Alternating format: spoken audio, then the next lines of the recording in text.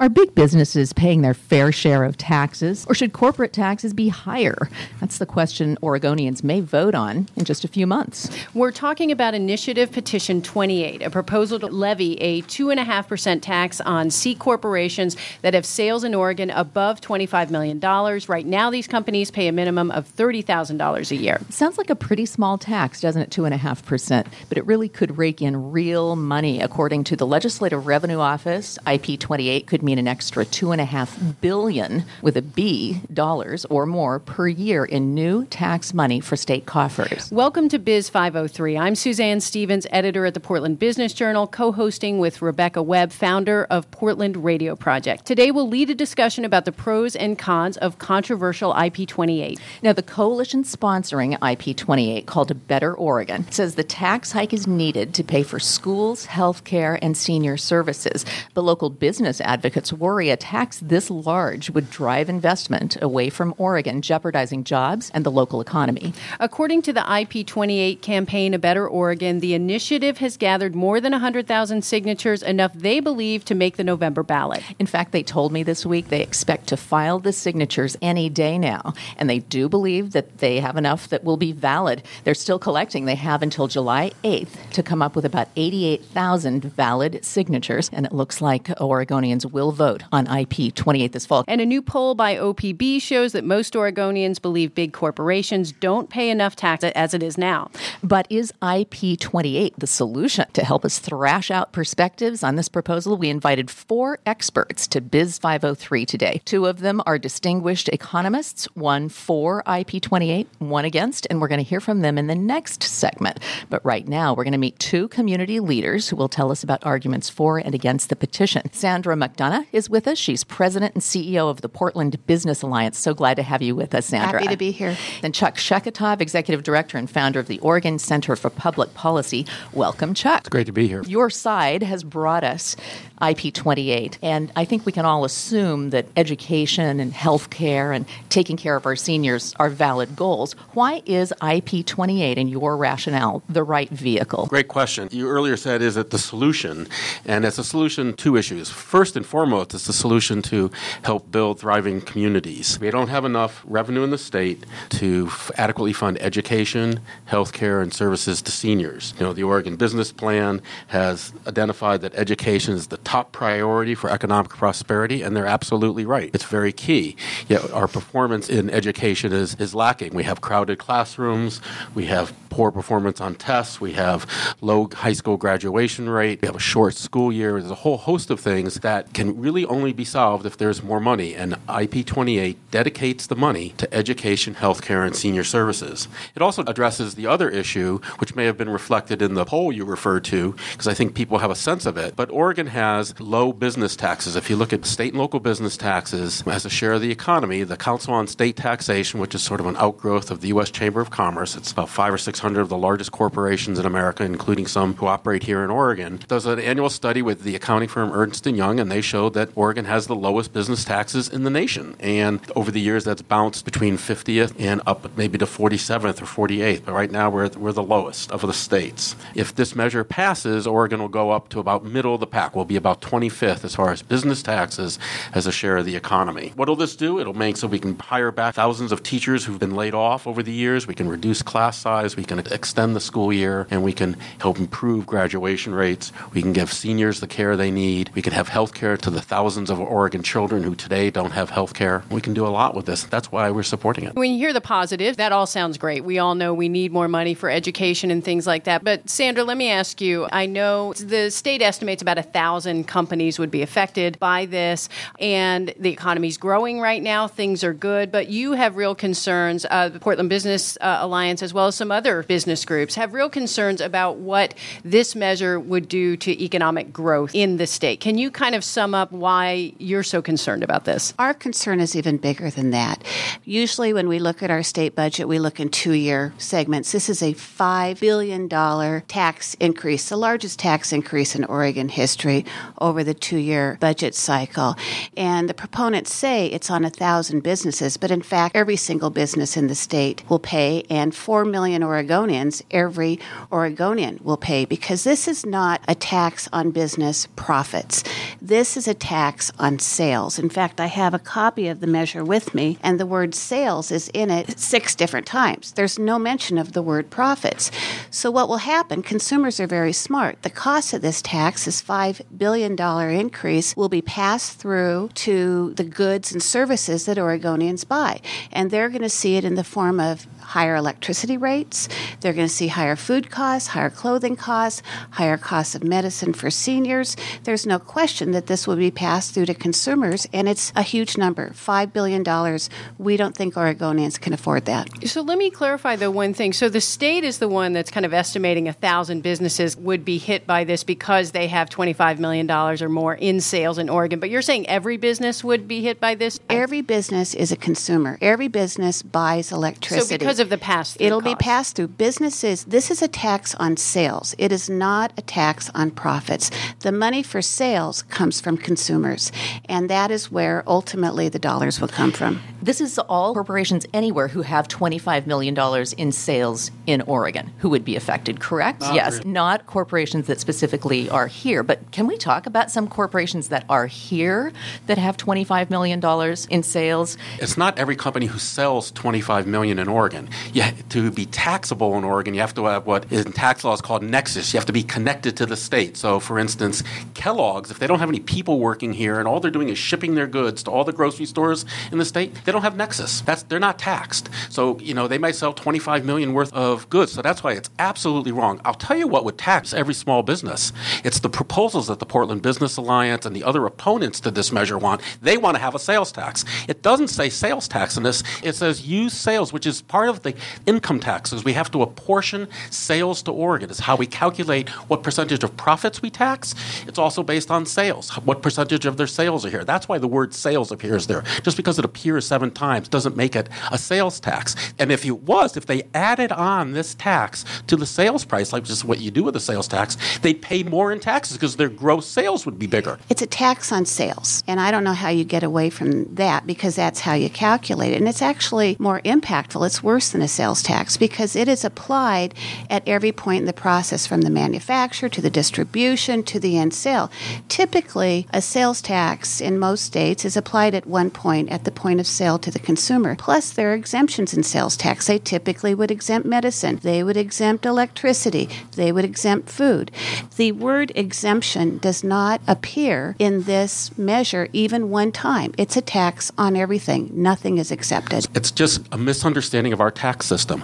The business community says it's going to get added on. It doesn't get added on. A sales tax that they propose gets added on. This is a gross receipts tax based on their level of sales. How much are apportioned to Oregon? That the first $25 million, it doesn't affect. They're still in the current corporate minimum tax schedule. So I'd love Sandra, show me a product that any of us here or listening can buy where the consumer is buying a product and there's 4 entities which they claim you have. The manufacturer, packager, the distributor, and the retailer are each subject to this tax. And you won't find that. You'll find maybe a retailer like Best Buy, but the goods at Best Buy are not all subject to the tax. They're not just because they sell an LG TV. That doesn't mean LG's paying taxes here. That is a fairly widely accepted downside to a gross receipts tax. Is it? Because it's not on every sale in Oregon. And even if it were, you still need to have nexus. The company has to be connected here, not just selling here. Fortunately, we have a couple of economists who are going to be coming in just a couple of minutes to go a little bit deeper in the weeds on that. I mean, this is what the law is. It's not really an economic issue.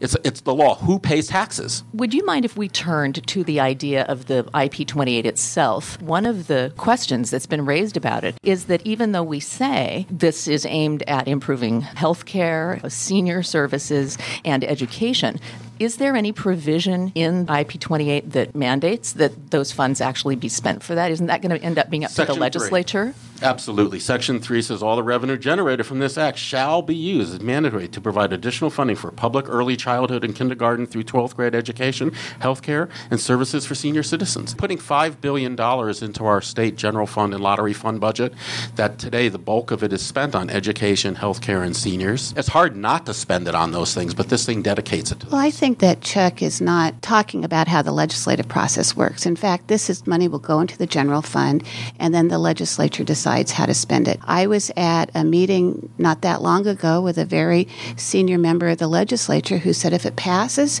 this legislator would like to set some aside for an emergency fund, maybe bond some transportation funding, already talking differently about how they want to spend the money. In fact, what this is a blank check to the legislature to spend the money the way they want. It's not in the Constitution. They can change it. If the point is to improve education in this state, we absolutely agree that we should be addressing our education system, but this is a bad idea. You can't get away from that. You're not going to solve a problem. Even if it's a good outcome you want, a bad idea doesn't get you there. So absolutely happy to have the conversation. I've been at the table several times trying to have that conversation, but this is a bad idea and Oregonians can't afford it. When you look at the issues around education, something big needs to happen. I mean, I think most people agree. So I am kind of curious, who's going to be most hurt by this? Do you really feel like companies will not come here? I don't know if Chuck is being uninformed or disingenuous about this, but where do businesses get money from sales? It comes from the consumers who are buying products. That is absolutely clear. That is the source of the money. These costs will be passed through to consumers. So who's going to get hurt? The people whose electricity rates will go up 5%, and the small businesses, the people who buy clothes, the seniors who buy medicine that's going to be more expensive. Your insurance is going to get more expensive. This is a tax on consumers. It may be collected through the businesses, but it's a tax on sales to consumers. I think there is concern about the pass-through impact that this could have. But we've talked to folks who are in favor of this who don't believe there will be a huge pass-through cost on this, that a lot of these large corporations can absorb this cost. I'm just kind of curious, what would you say to Sandra's comment that this will ultimately hurt some of our most vulnerable residents? They haven't come up with an alternative to this, and the only alternatives they've ever put on the table are at the same level of money, and it's been sales taxes, so which definitely hit the poor because it is tacked on to every sale. My organization cares primarily about low and middle income Oregonians. That's why we're supporting this, because this is going to fund the education they need, it's going to fund the health care, and it's going to fund the senior services. If you care about low income people, you will support this. On the utility issue, my office has contacted the Citizens Utility Board who fight day in and day out for lower utility rates and fair utility rates. They're not concerned about it. The amount of taxes will go into the rate-making math, and we'll see what gets paid. Years ago, PGE came out, they were putting taxes into the math for rates, but they weren't paying any taxes. They had phantom taxes. We're not concerned because it's not that they're going to eat the cost. That's a really mischaracterization. What's going to happen is for national retailers, it's going to get spread around, just like our higher minimum wage or our relatively high unionization in the food industry relative to maybe Alabama or Mississippi. It gets put into the cost of doing business nationwide. When you go to Best Buy probably sells more than $25 million worth of goods in Oregon. They clearly have a presence here in Nexus. They'll be under this tax. But the items they sell aren't necessarily, and they're not going to raise the price on an item when you can go online, order it, have it delivered to the store or to your home. So it just won't happen on those things. I appreciate that Chuck just admitted that the cost of this will go into the Portland General and Pacific Power's calculation of the rates. Those costs will be passed through to ratepayers, and it will have an impact. And if you think that customers going to a Safeway in Alaska pay a different price for what they pay than Oregonians pay for the same goods, the costs are reflected. There are regional differences, and these costs will get passed through.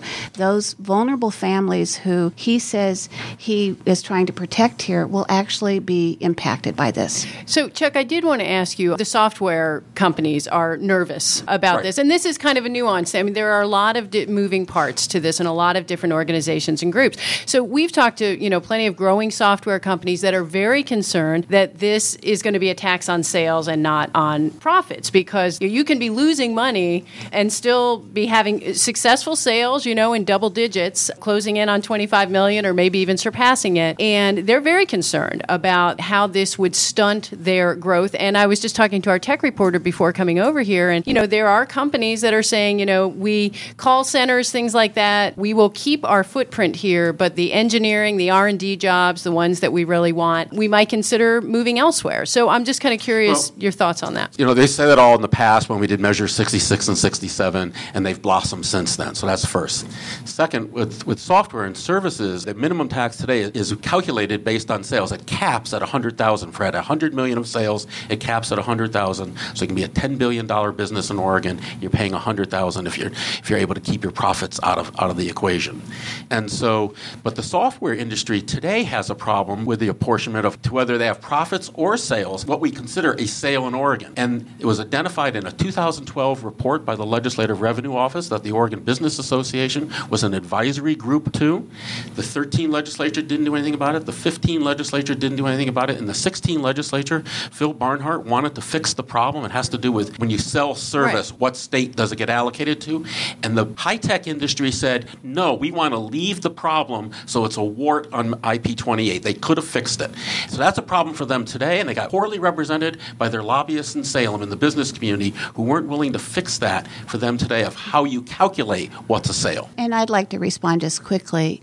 You don't fix a really bad idea. You say no to a really bad idea and have a different conversation at a different time. This is a bad idea. It can't be fixed. Folks, you're just getting a taste. This debate is just getting started, and there are some pretty dire predictions about how fired up both sides are going to get. You can hear that IP28 raises a lot of questions and passion about the economic fallout of hiking corporate taxes. And to help us understand what could happen, we're going to talk to two economists, one on each side.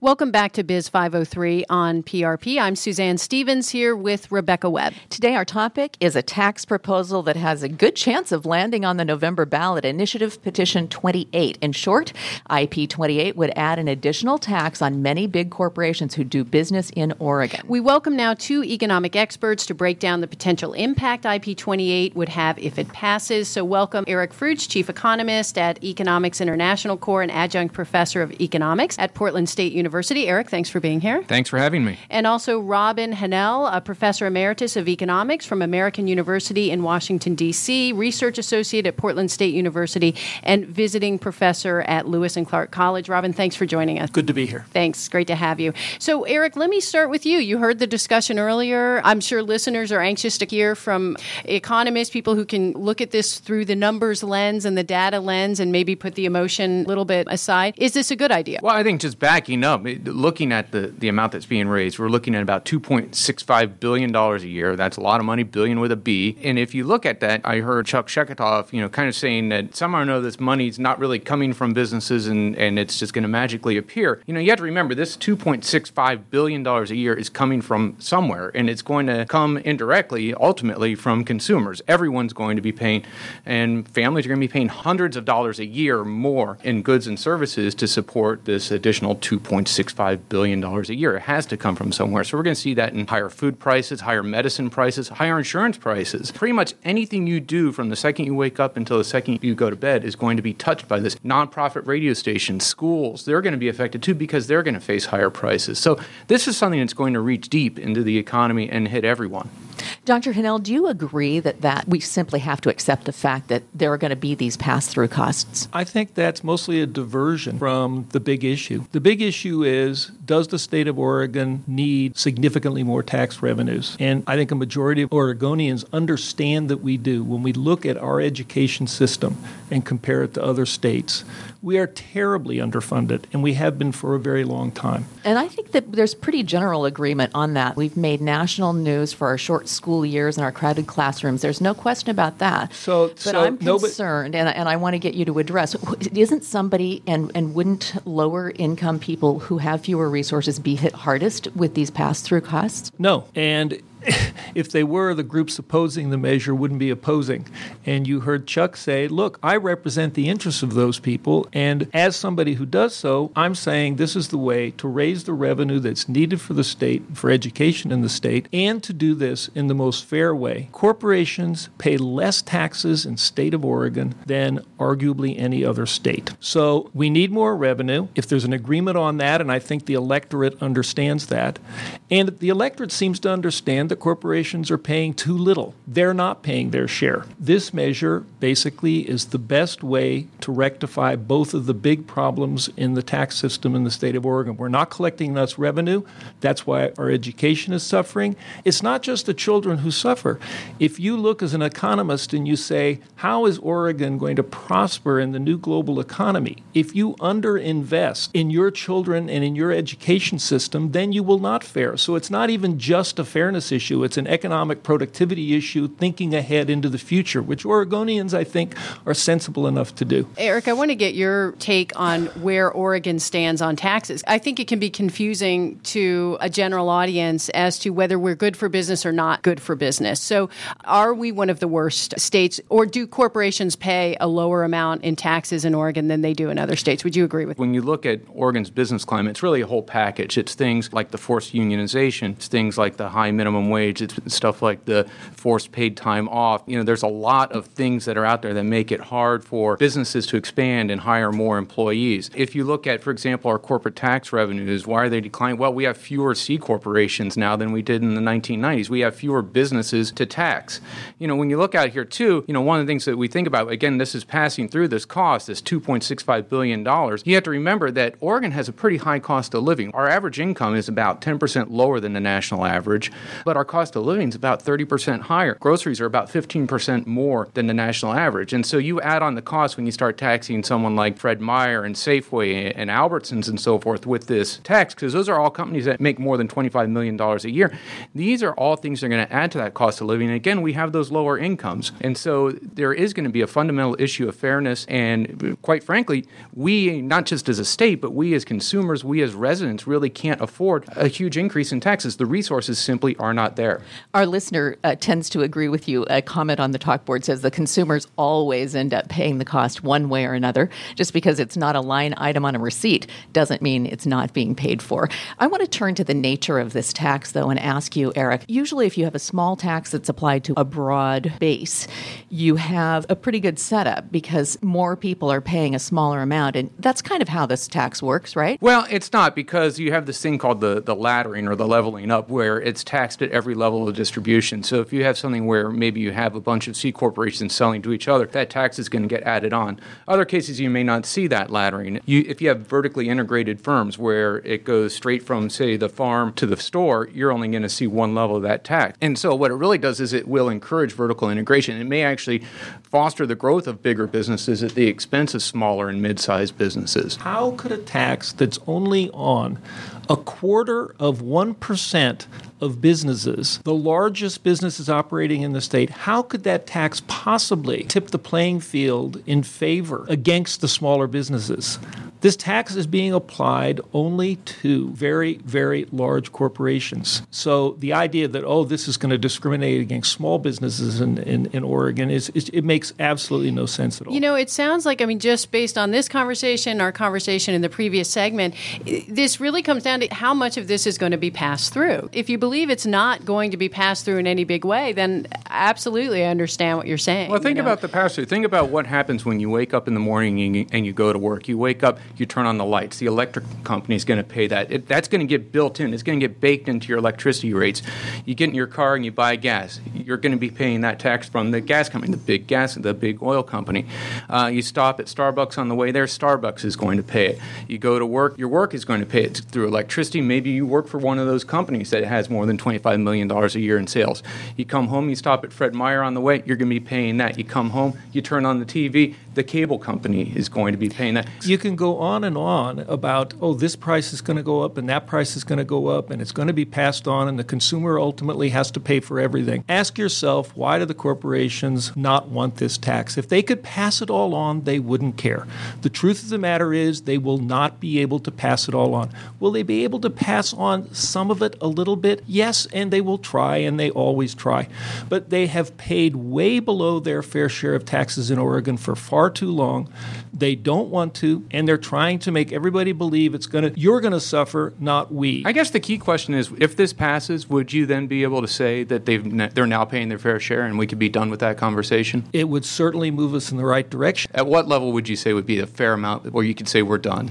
At this point, I'm very happy with a 26% increase in general revenue for a state that is starved for general revenue and whose public education system is coming apart at the seams. We haven't really hit on yet is where the money goes. I mean, it really is. It's written in here that it's going to go to education, but it's just a law. It's a rule. There's no... It's just a law. But there's no consequence to legislature for not following it. There's no legislature is going to go to jail. No one's going to get fined. There's no consequence for saying, forget it. It's a slush fund. This money goes into that account, and they can spend it any way they want. And as you mentioned, you already have legislators who have said they want to earmark it for things other than what's written in here, and they can do it. There's absolutely no consequence for not following this law. There are a lot of lawmakers, though, that would absolutely agree that we need to invest in education. The affordability issue is huge. So when you look at providing care to seniors, that's where that money would go. I'm not saying, they would absolutely make that decision, but it's not like every lawmaker wants a slush fund to kind of draw on their own. They do. When I was working at a job where I got a bonus, right, I said, hey, guess what? I'm going to bring home a bonus. Every single member of my family had an idea in their brain what they were going to spend it on. I say, we're going to spend it on retirement. My kids say we're going to Disneyland. My wife says, we need a new car. That money got spent 5 times. Jeff Mapes, in his analysis of a recent OPB poll, suggested that it's easy to tax someone else, someone out there, someone who seems like the boogeyman, the big bad corporations. And I think there's something to that because we're in a climate where large corporations are constantly being discovered to have hidden their money in another country to avoid paying taxes on it and things like that. So how much of a role do you think the impression of a corporation as opposed to citizens is going to play a factor? The question is, who is a big bad corporation, right? Is Fred Meyer a big bad corporation? They're owned by Kroger, but most people think of Fred Meyer as essentially a local Northwest business because that's where it starts. But it's actually out of Cincinnati, right? Right. And people love Trader Joe's. I mean, Trader Joe's can do no wrong. It's a privately owned German corporation. Most people don't know that. Are they a big bad corporation? Costco. People love Costco. Again, Costco can do no wrong, but it's an out-of-state corporation.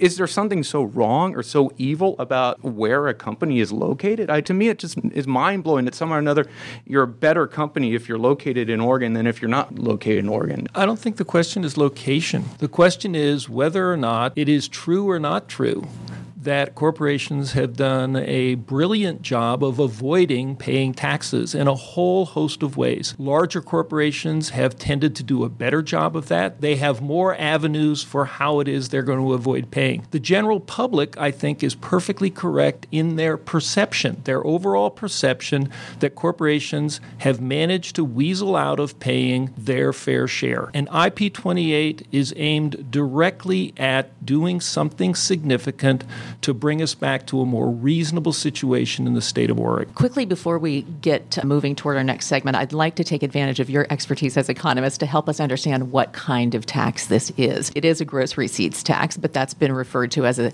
hidden sales tax. What do you think about that, Dr. Hennell? This is actually sort of a difficult issue because it's not a sales tax. It's not a general gross receipts tax. It's actually a rather innovative tax. It would be difficult to find another example of where a tax just like this has actually been applied. So that's part of the reason that the discussion is very confusing. Part of the reason it's applied on gross receipts is because corporations are very good at hiding their profits. So are there no models that we can look to for how a tax like this works? This one, there's really nothing like this. And it's really kind of bizarre. I'm an economic consultant. I have my own firm. It's just me. I'm an S corporation. I would not be subject to this tax. But if someone is doing the same work for the same amount of money and they belong to maybe one of the, a corporation, they would be subject to that tax. Same work, exact same product that we're selling. I don't pay the tax that other person does. You look at your groceries, Fred Meyer would be subject to the tax. There's a very good chance Trader Joe's wouldn't. There's a fundamental issue of equity, it seems, that the only thing that determines whether you pay the tax or not is A, how big you are in terms of just sales, and then how you're structured. If you're not a C corporation, all you have to do is change that piece of paper that says what kind of corporation you are, and you've dodged the tax. Now, and you are dodging it, and I'm not saying dodging's bad, but it seems like it's pretty easy to dodge the tax if you want to, just by changing a piece of paper. That does bring up how this tax might be inequitably applied sector by sector, because sectors of the economy, like grocery, which you brought up, have a pretty low profit. Well, the other thing, margin. too, is that this tax applies whether you make money or not. You can have a business that's losing money, that's, getting ready to file bankruptcy, and they still have to pay it. And one of the things that's more fair about a standard vanilla corporate income tax is if you're losing money, then you don't actually have that additional tax bill hanging over your head. Shouldn't there be something in it that makes it more equitably applied?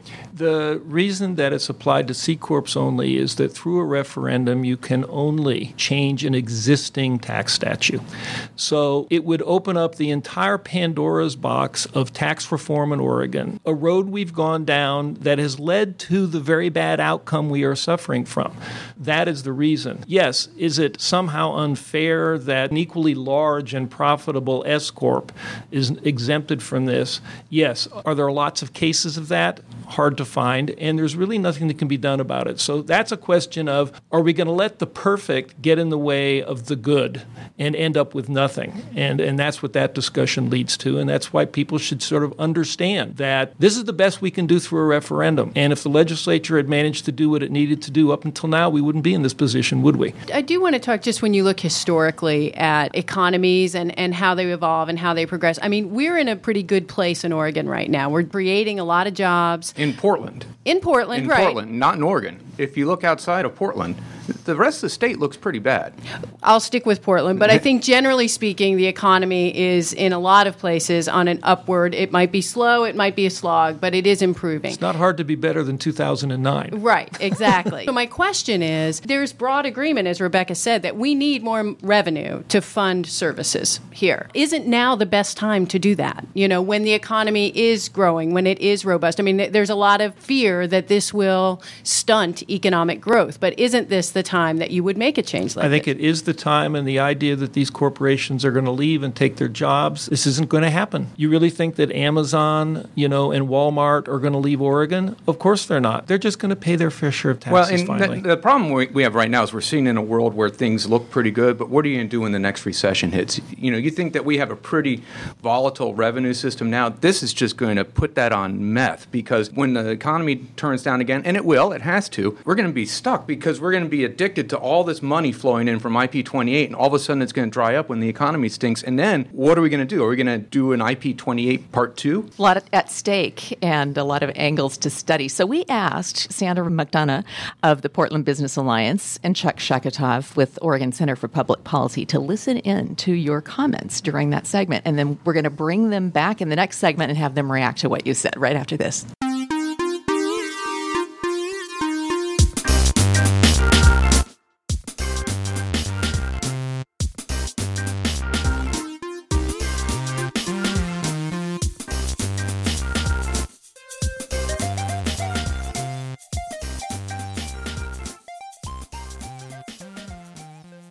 Welcome back. I'm Rebecca Webb with Portland Radio Project, co-hosting Biz503 today with Suzanne Stevens, editor of the Portland Business Journal. Today, we're leading a discussion on the pros and cons of controversial initiative Petition 28, which would levy an extra 2.5% tax on C Corps with sales above $25 million. Oregonians who are already familiar with IP28 do not agree. Will it harm the economy or help fund schools and valuable social services? In our final segment, economists Eric Fruits and Robin Hanel are staying with us, and we're bringing back Sandra McDonough, President and CEO of the Portland Business Alliance, and Chuck Sheketov, Executive Director of the Oregon Center for Public Policy. Welcome back. Glad you're here. Just before we left, Dr. Hanel made an interesting comment, seeming to acknowledge some of the weaknesses of IP28, but saying we shouldn't let the perfect get in the way of the good. We've been suffering in Oregon, our social services and our schools have, since the mid-90s with property tax limitation. And I'm just wondering, is this the best that we can do right now? It's the only thing on the table. It's not meant to be tax reform and making us have a perfect tax system based on the existing system. So I heard Eric complain that he as an S Corp doesn't pay taxes that a competitor who is a C Corp would pay, and that makes it unfair. That's our current law, who's covered by our corporate minimum tax. S Corps just pay $150. They don't pay the corporate minimum tax, so it's following. But, is it the perfect? No, it's not meant to be the perfect. It's the perfect solution for raising adequate resources resources to adequately fund schools, education, healthcare, and senior services.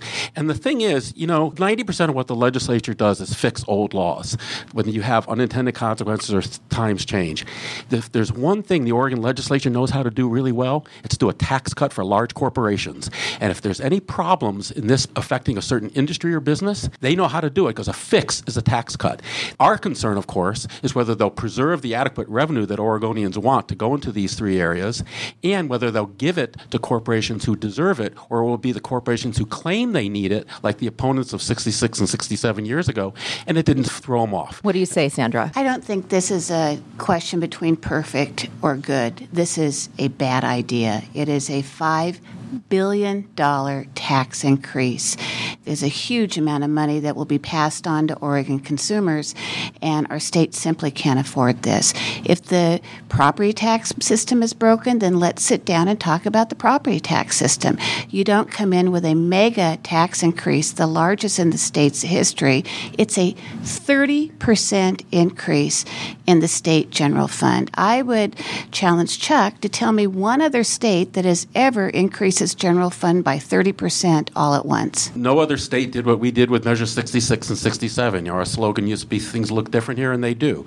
It's Oregonians who want to have a better education system, who don't like the time. Our business climate isn't affected by taxes. Eric's right, but he's wrong about all the other factors. If you want the high-tech industry to flourish here, they need good schools for their kids and for the engineers they want to hire. And so it's features like that. Our business climate was hurt when we were on the front pages of the New York Times with a shortened school year, and we were in Doonesbury for more than a week mocking our education system. That hurt our business climate. We need good public services, education, healthcare, senior services, and the like.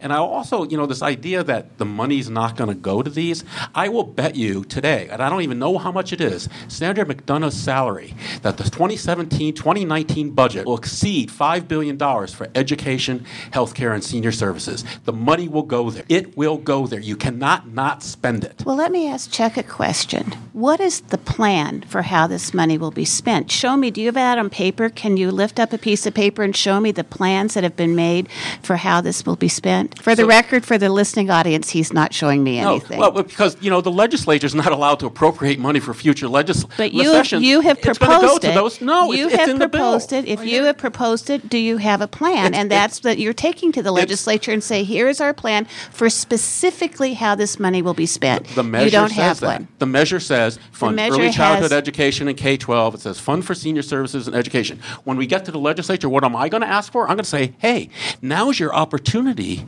to really deal with the problem that we have business cycles and you can't repeal those. And let's now take some of that other money that we have, your existing money, and build up our rainy day fund so we can address a downturn. That would be existing money that's already going to education that you would divert to other purposes. I want a better rainy day fund. This money's going to go to these three. This is what we're concerned about. It's not specific about what they want to do. It is $5 billion more to the state with no specific plans, and the legislature can do what they want when it gets there. And we should say, I would like to say that even AFL-CIO former head Tim Nesbitt, who's on your team, acknowledged that this is going to be... he's on my team. He's not on my team. He is a pro-IP28 guy. I don't know if that's true. Well, he is. Here's an interesting And the point. point is that he even acknowledges this is an opportunity for the legislature, to face up to some charges that he calls them bills coming due, like PERS. Go ahead. Well, Rebecca, Chuck raises a good, and Sandra raises a good point. No one in this room, in this studio, knows how that money is going to be spent because none of us are legislators. And that's the thing. Chuck can make promises about how it's going to be spent. Sandra can make promises. You can make promises. I can make promises. None of us know because we don't know what's going to happen once that slush fund hits the state. But that's an argument that you could use against any tax increase. Exactly. Any tax increase. That's so right. that just doesn't hold water. We either need more revenues or we don't. And what you're basically saying is, well, since I don't know for sure exactly how they would be spent, then I don't want to have more revenues. And I certainly don't want to have them if I have to pay for them, is what somebody is saying. What we're saying is that this is a bad idea. It's a $5 billion increase that will create costs that will be passed to Oregon consumers. We'll have higher electricity costs, higher clothing costs, higher food costs, higher insurance costs, and we're saying Oregon Oregonians can't afford it. Well, let me ask you this, though, Sandra. The supporters of IP28 are acknowledging you never know where the money is going to go. So then you would do nothing if that's going to stop you from doing anything. So I know from talking to you, I know from talking to plenty of executives and economic development folks that CEOs all the time, when they're considering bringing their businesses here, they ask about the education system. They're concerned about what they read about that. So what are the business alliances and the business groups proposing? Realize you think this is a bad idea, but the economy is in good shape. Jobs are growing, so shouldn't we be doing something now to address these shortcomings that we all agree are there? We have indicated many, many times we're more than happy to have this conversation. I was personally part of a work group that included union and business representatives. We spent a lot of time on this. We're happy to have the conversation once this proposal goes away. If it's a good idea, we'll support it. We have a history of supporting great ideas. What would be? What are some of the things that do sound like a good idea? What we need to talk about right now is the proposal that is on the table. It is a bad idea. We want to see is for this proposal to go away, and then we will have a conversation. This is the idea they came up with. We have a long history of endorsing many, many tax ideas when they're good ones. Are you hearing from specific Oregon-based companies who are going to be subject to this tax? We are hearing from virtually every business we know, whether they're directly subject or indirectly subject. I have a member who has a small general contracting firm. It's definitely not $25 million in revenue, and I don't even think she's a C corporation. She's expecting that the cost of her supplies, the cost of windows that she might buy from a Oregon window manufacturer is going to go up. Other supplies that she buys will go up. Her electricity costs will go up. She says this will impact her. And they're a small Portland business based over in the Central East Side. So to say that this is just the 1,000 companies that they estimate is just flat out wrong. We're hearing from all kinds of businesses. In 2009 and early 2010 when we voted on Measure 66 and 67, one of the poster children against it was Gresham Ford. And Gresham Ford said, we're a good community group. We do all this volunteer work, and we give $100 to everybody, to a charity of your choice when you buy a car. We give 10% up to $100 on sales of parts and services, and we won't be able to do that. Well, you know what? I checked this morning. They're still doing it. And you can go to our website. You'll see why I don't even think they were subject to the new tax. Their numbers didn't add up. I just think these businesses, they're just not telling the truth. Associated Oregon Industries, the last campaign, had a big article in their magazine about a Ethiopian restaurant in southeast Portland that was going to be subject to the tax. I called up the guy. He wasn't a C Corp. He wasn't subject to it. He liked paying taxes, and they stole the article out of a local newspaper and didn't have his permission. They don't have people, show us the books that you're really going to pay this and that your suppliers are really going to pay it. They still can't provide me the name of a product I buy in the 4 companies, the manufacturer, the packager, the distributor, and the retailer, that I'm going to buy that are going to be subject to this tax, who have the nexus, the connection to Oregon. As a former newspaper reporter, I'm kind of stuck on the notion of stealing a story that's been published in the newspaper, but AOI did it. Well, but once it's published in the newspaper, it's in the general domain. But what we're concerned about is, again, this is a tax that is $5 billion, and Chuck seems stuck on 66 and 67, which was 1/5 of this. This is a huge tax that is a tax on sales with no limit on what a company could end up paying, and these are costs that are going to be passed through to consumers, and we are just very concerned about it. I know folks who have very limited income or families. This is really going to impact families. It's going to cost Oregon families hundreds of dollars a year. I don't know where they think this money is going to come from. It doesn't just suddenly appear. Consumers generate the dollars that go to the businesses that will pay. So we did a story on this a couple of months ago as the initiatives were heating up, and there are a lot of ballot measures out there, obviously, that people will be considering coming up. But we did talk to Mark Hass, Oregon representative, about his thoughts on this and whether there might be some kind of common ground. Is there some middle ground to be found on this? And I'm just wondering, with just even the debate that's going on in this room right now and the amount of money that's going to be thrown at this campaign on both sides, whether there is going to be an opportunity for kind of common ground and debate to find something that maybe is amenable to everybody. Time for that is basically past. If reasonable people had sat down and solved the problem at any point over the past 10, 20, 15 years, then we wouldn't be in a position where we have to do it through a referendum. But there hasn't been a willingness for people to say, yes, we're going to have to talk about paying our fair share. That willingness has not been demonstrated in the past. And now what you're seeing is, we're willing to talk now, just don't pass this. People should understand this is the measure that will solve the two outstanding problems as best they can be solved in the foreseeable future. And if you don't take the opportunity to vote through this now, then we will be right back to where we have been for a long, long time, which is not a solution to Oregon's tax problems. It's exactly the opposite. This will get us more revenue that is desperately needed, and it will get it from corporations that are well able to pay it with minimal consequences for anybody else. Quick question, though. Has the moment truly passed? I'm wondering if, even if this is on the ballot, as it appears it will be, and it is approved, can the legislature not address some of its weaknesses? Well, you don't perceived weaknesses? You don't fix a bad bill. You just don't fix a bad idea that's been passed by the legislature. You reject a bad idea and have a different conversation. And I have to say, Chuck, I'm not really sure who you represent. And Robin, I've not seen you. I've sat at many tables across from many, many union representatives. We've worked through thorny problems. We had many discussions about tax policy, actually very recently. So we're happy to have that conversation. But if it's going to be a real conversation, fair and even-sided, then this has to go away. So what we first want to see is this bad idea rejected by voters. Oregonians are very smart. Once they learn more about this, they understand what it really does, they're going to say no. I'd like to address the question, and I'm going to remember her line that you don't fix a bad idea when this passes and they come in and try to change it. And I'll say, don't listen to her. You don't fix a bad idea.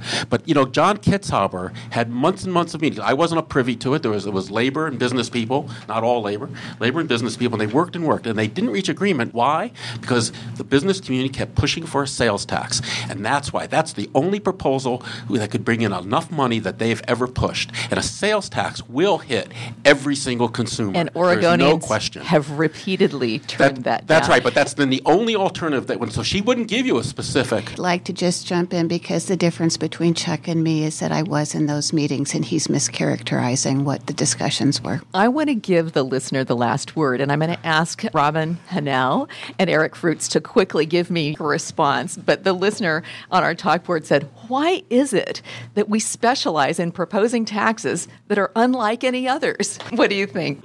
In Oregon, we believe in being creative. We've actually come up with a creative solution to a stalemate. We're not passing sales taxes. Frankly, I think that's good. We have done something with property taxes, which I think is bad, but we've done it. And we've landed in a situation where we don't have enough revenue, and we have to come up with the most fair way we can possibly generate significant amounts of revenue in the coming future. Or else we will become a place where our children are not fit to prosper productively in the new global economy. Eric, your short take on why we're so creative here. States are the laboratories of democracy, and Oregon is populated with mad scientists. Okay, that seems like a good place to end it right there. I want to thank all of our guests today, Sandra McDonough, Chuck Sheketoff, Eric Fruits, and Robin Hanel. Thanks for joining us today for Biz503 on PRP. Have a great weekend.